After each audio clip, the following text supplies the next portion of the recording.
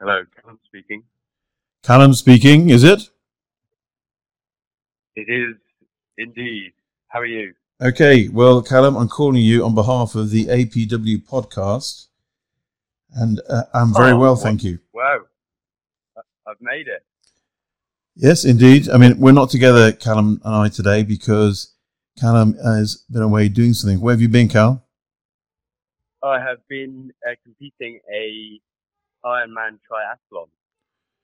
That's fantastic. Ironman triathlon. And how did you get on? Yes, very well. It was a long day at the office, I've got to say. Obviously, I've worked some long hours in the office for APW, some longer than 14 hours and 6 minutes, but none of those 14-hour and 6-minute days felt quite long as yesterday did. It was good. So for those people that don't know, it's which I'm not sure many people would, because it's quite a niche thing to do, I think.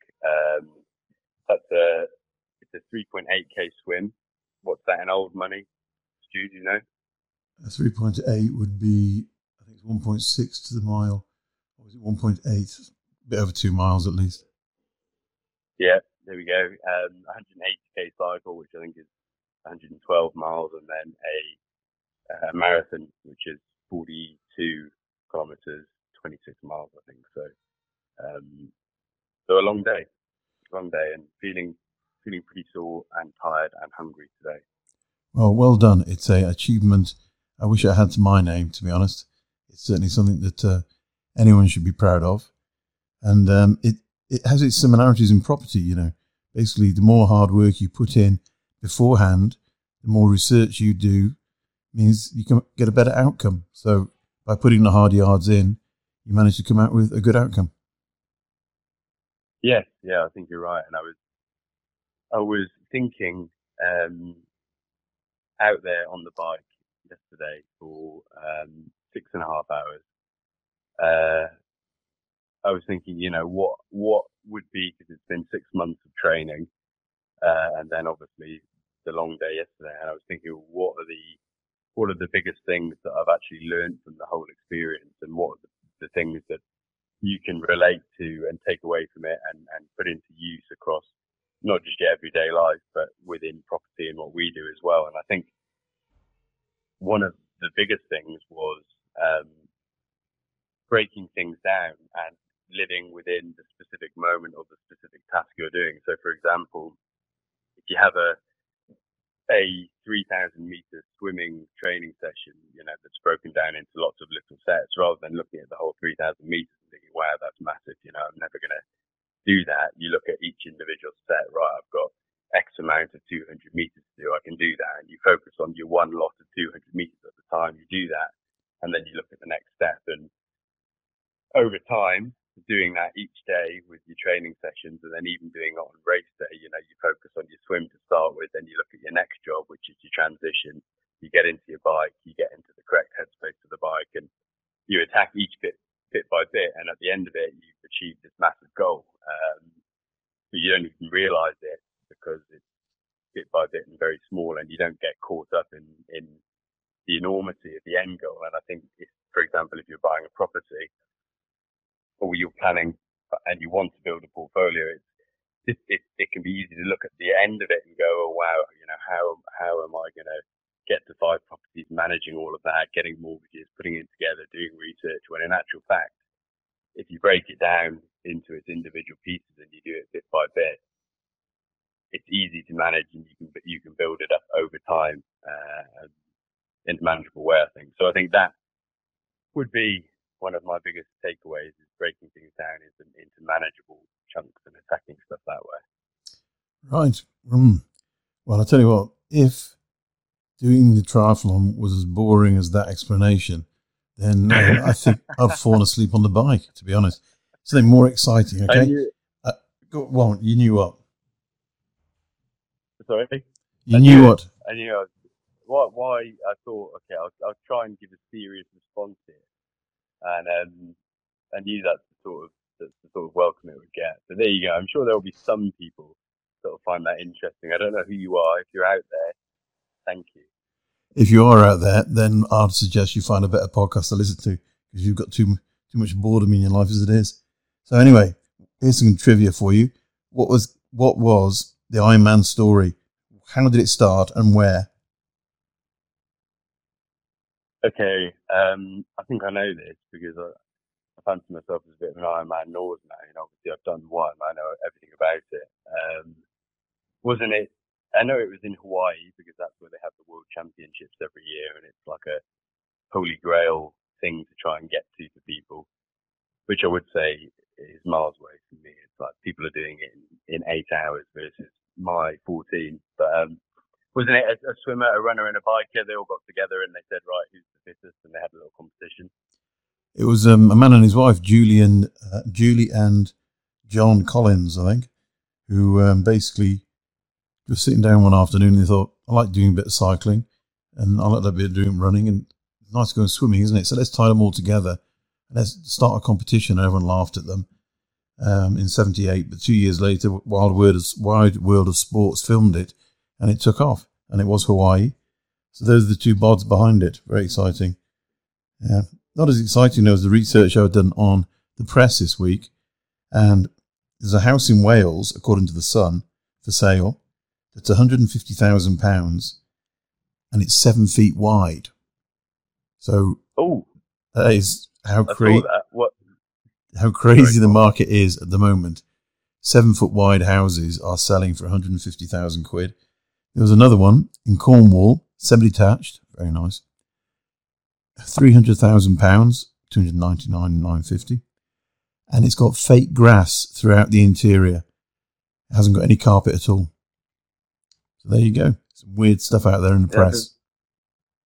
That doesn't surprise me. I think down there they are a little bit hippie-ish. I think reminds me of totally off piece, but my friend's parents, who after him and his sister had all gone through uni, they sold their house and bought some land to build a hobbit hole. And that was the mum's big retirement plan. If she wanted to build is it a hobbit hutch? I'm not sure, but did they live in it? So, I'm not sure it ever happened, actually, to be honest with you. But that was the big retirement plan. Right. I think there's planning. They wanted to do it in South Wales, so I think there's a bit of planning issues around it. But why is that one why is the little house in South Wales, why is that so expensive? Is it in the city? I've no idea at all. It's called a bijou bolt hole, according to Rightmove. It's got a kitchen, diner, a bedroom, a bathroom, but it's got a parking space at the front, so perhaps it is somewhere exotic that's important to have a parking space. But going back to the hobbit hole, I mean, that's all about proper planning prevents poor performance. You need to do your research in advance. And the hobbit hole's an example, or my sister, in fact, is an example. She retired from the police and went up to Scotland to buy herself a couple of places to rent out. And she ended up buying a couple of bothies. And as you well know, a bothy is a house with a grass roof. So she was trying to get a mortgage on the property to put a roof on, a grass roof, a new one. And the bank wouldn't do it because, bizarrely enough, they didn't see turf as that sounder investment for their hard-earned money. Wow. There you go then, so do your research. I think that is true. That was another lesson from the triathlon yesterday was do your research, because I did admittedly go the wrong way on the bike course for a little while, which resulted in 20 kilometers the wrong way and then having to rejoin from the start and then do the course as well as the 20, and that all came down to not really researching the course properly and not taking ownership to make sure I knew where I was going and doing the research. So again, another example. What is it? The 5 Ps or the 6 Ps? Well, the 5 are the polite ones, and the 6 Ps are the one with the extra bit thrown in. But you're right, and that's really what we were talking about on the APW Market Wrap last week. It was all about, it's not too late. We haven't all missed the boat as far as buying, because the market is still going up and its potential, although I do say, we don't know if we are in year 2 of a bull run according to the 18-year market cycle. It could be that we're actually year 2 of a bull run and it's going to crash around our ears, because we've never had a black swan event, which I'm sure you know the derivation of, so I won't go into it. We haven't had a black swan event like COVID before. Yeah. Weren't they calling it, when it first started, wasn't it a elephant horn, a rhino horn event or something like that? Because it was something that we should have seen coming over the horizon but didn't. Well, I mean, there's been so many of them over the years. I mean, SARS, was a big one. They had H1N1, isn't it? Bird flu. So it's it's always out there and it's going to stay with us forever. So there's no point, now thinking, when will it get back to normal? It won't get back to normal. This is the new normal that we're living now, and we have to embrace that. But having said that, a lot of people are saying that, it'll never be the same as in cities. And that's just not true. Over the last 2 months, there's been more demand in the City of London for commercial property than there has at any stage over the last 10 years. Okay, albeit London is a market leader in environmentally friendly offices, and that's what people want nowadays. They don't want common or garden offices. So, but it's still a huge amount of growth, and people are moving back into the cities, and they are renting and buying back in the cities. We've seen that ourselves. There will always be people who want to live out of it, but in the main, they will want to, live back where they were before, because anyone who's under 35, I guess, is probably going to be fairly singlish and want to have a fairly rapid lifestyle. And you're not going to get that living in Whitby or living in Bridgend. You're going to get it by living in cities where they have all the sort of stuff you want. Fish and chip shops. Well, fish and chip shops are perfect. The fish and chip shop in Whitby is the Magpie, and as it's well renowned for being the best fish and chip shop in the world. Yes, well, yeah, I got it. I got an email from Wales Online over the weekend. It's 5 best fish and chip shops in Wales, and believe it or not, the one we were talking about last week was not in there, despite what they say in the stickers on their doorway. So, which one was that? Who does the judging? It's the one in the big housing estate in Broadlands, Finnegan's Fish and Chip Shop. No, the best chipper in Wales has got to be in that little alleyway down in the centre of Cardiff, where you can get curry and chips and sit on the floor outside after a sack full of beer. Yeah, Chippy Alley. Mm-hmm. By far the best. Yeah. That's it. Sorry, go on. I was just going to say, on going back to that point on yours about listening to the rap on Friday. I wanted to ask you about the Aladdin thing and the wishy-washy thing, but maybe we come back to that.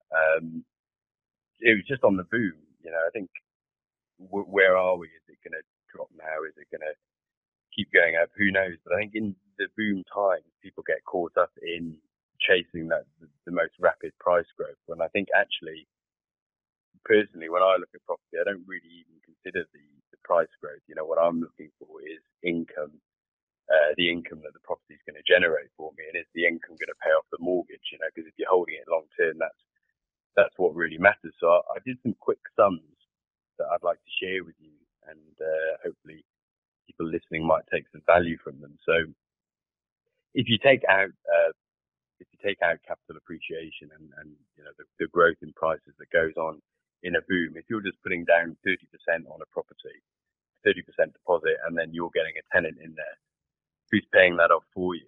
So say you've got a £100,000 property, you've got a 30k, 30% deposit down, and you get a 6% yield on that. What is your actual return on money? Do you know, Stuart? I haven't the foggiest. Please do tell. 20%. You're getting 6%, £6,000 return, and you put down £30,000. So your real return on investment, obviously without costs, whatever, bring that down a bit, but your initial gross yield or gross return is 20%. And that's without any capital appreciation. So, so I guess the point I'm trying to make is you take the capital appreciation out and you just look at places to buy for income, for steady income. And if we have a crash, people still need places to live and people will still be renting properties. So that's part of the property market and the return that you can rely on is that steady income. So I guess what I'm trying to say is don't get caught up in the boom stuff, just still look at the basics and look at the fundamental ways that the property is going to make you money, and that's income from tenants.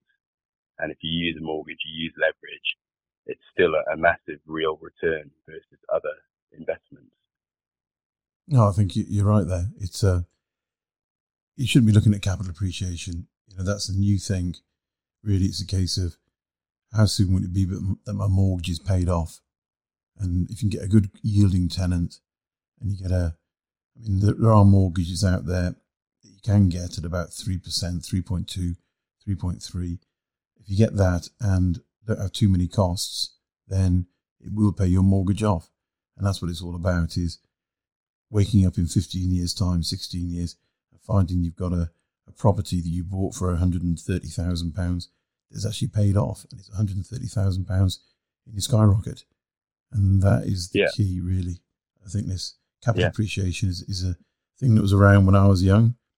Okay, that was after horses, I'll just point out before you say it, Callum. Yeah. And thank you. It was a case of that was fantastic, but then there's a lot of the time where it didn't go up at all. It's just a case of looking for places that are going to do well. And as I bang on no end about the Midlands being the distribution centre for the UK, then that is the place where the property is really going well, unless you've got special reasons for a place to grow up. And I said this about Cambridge with the med tech boom going on. But there are other things we can think of. I was doing a bit of reading today on the new free ports that have been granted in the UK. And they're East Midlands, Felixstowe, Harwich, the Humber, Plymouth, Solent, the Thames Valley, Teesside. And they're all getting special stamp duty relief, enhanced structures and building allowances, enhanced capital allowances, insurance contributions that are lower than other people, but topped up by the government, and so on and so forth. So these are good areas for people to go and work and set up businesses. And those people who are working in those areas are going to need somewhere to live. So again, that's not a bad thing to think of. And it does give you a reason for voting for Liverpool City, because although personally I don't think it's a great place to buy, it may well be. I could be mistaken on that. But again, East Midlands, Airport, great place to buy. So look at other reasons as to why you should be buying, as opposed to just go where the herd is going, which is the northwest, those areas. Yeah, and there's heaps of reasons, I think, within locations that will cause the market to go up as well. Like, just to reiterate what you're saying is, if you can do your research and find out about those places, for example, then again, long term you're going to do well. The free ports thing is interesting though. I saw that the other day and was trying to sort of think about what impact that would have on prices in those locations, and I can only see it being a positive thing.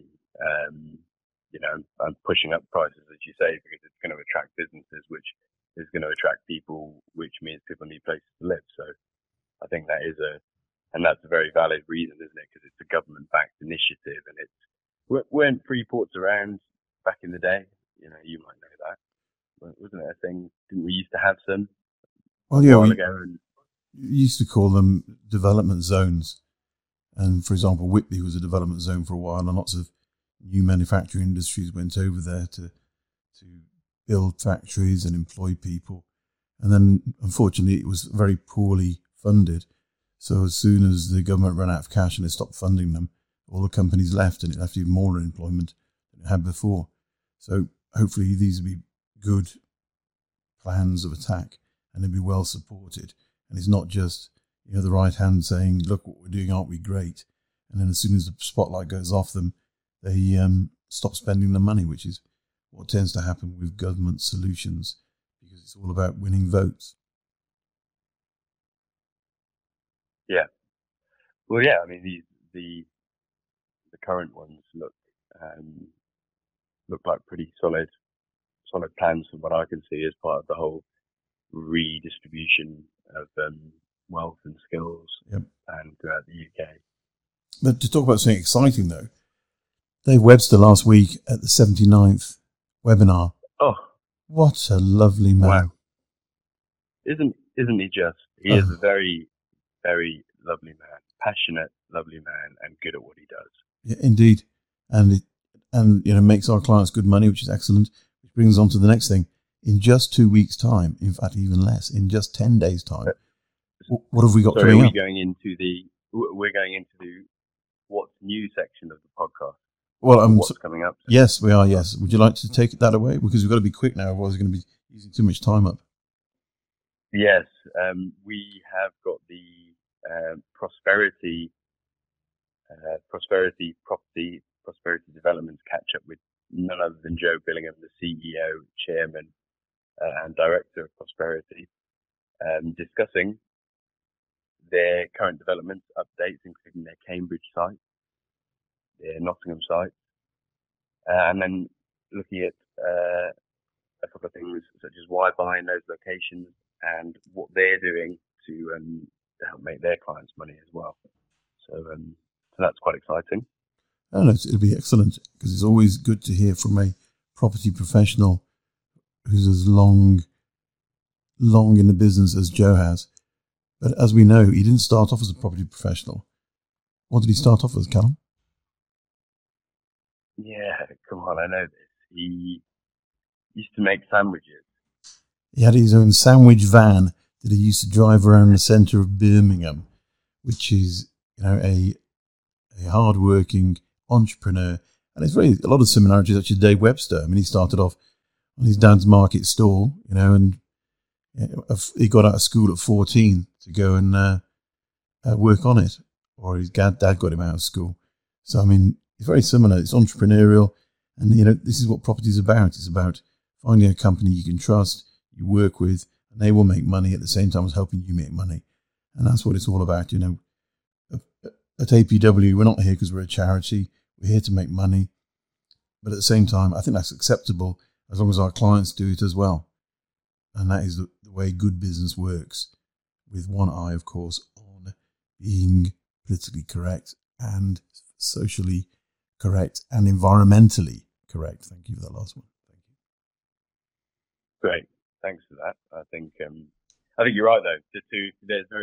There are similarities between those two. And I think that, maybe that if anyone would like to listen to that chat with Dave Webster, then let us know and we can send you the link. But he obviously talks about his business a lot, but he talks quite a bit as well for those who may be interested in this sort of thing about, what's made him successful in business and the things that he tries to focus on to keep being successful. And it's a good insight. He said, I'm going to try to do a little bit. He says, Callum, mate, I don't have a 9-to-5 job. I have an eyes open till eyes closed job, which basically means he's always working. And anyway, I suppose the point is that there are similarities between them, and they both have very good work ethics to make their businesses successful and help people, as you say, make money with those businesses. So both very interesting guys. Have a listen to the Dave Webster one if you want, guys. Make sure you tune into the Prosperity one as well, because that'll be very interesting. And as you say, always interesting to hear of someone as experienced as Joe. Very much so. So I've got to say, I think so far this is probably one of our most boring podcasts. So thank you very much if you have listened to it and hopefully heard all the way through. As far as Dave Webster, does that mean if he closes his eyes when he's at his desk, he's actually not working anymore? Because you'd have to lie down, little doze, work at a street. Anyway, there we go. Well, I have an eyes open to eyes closed job. I'm not really sure. You'd have to ask him. Sorry. But, I think if that is one of our most boring podcasts, we've done a good job because we've only got 2. So we've really set the bar high there. So the only way is up, as they say. Indeed. So anyway, it's goodbye from me over here, wishy-washy at his best. And it's goodbye from me over here, the Iron Man with a black toe. So thanks for talking, Stuart. I appreciate that. All right, take care. Cheerio. Cheers.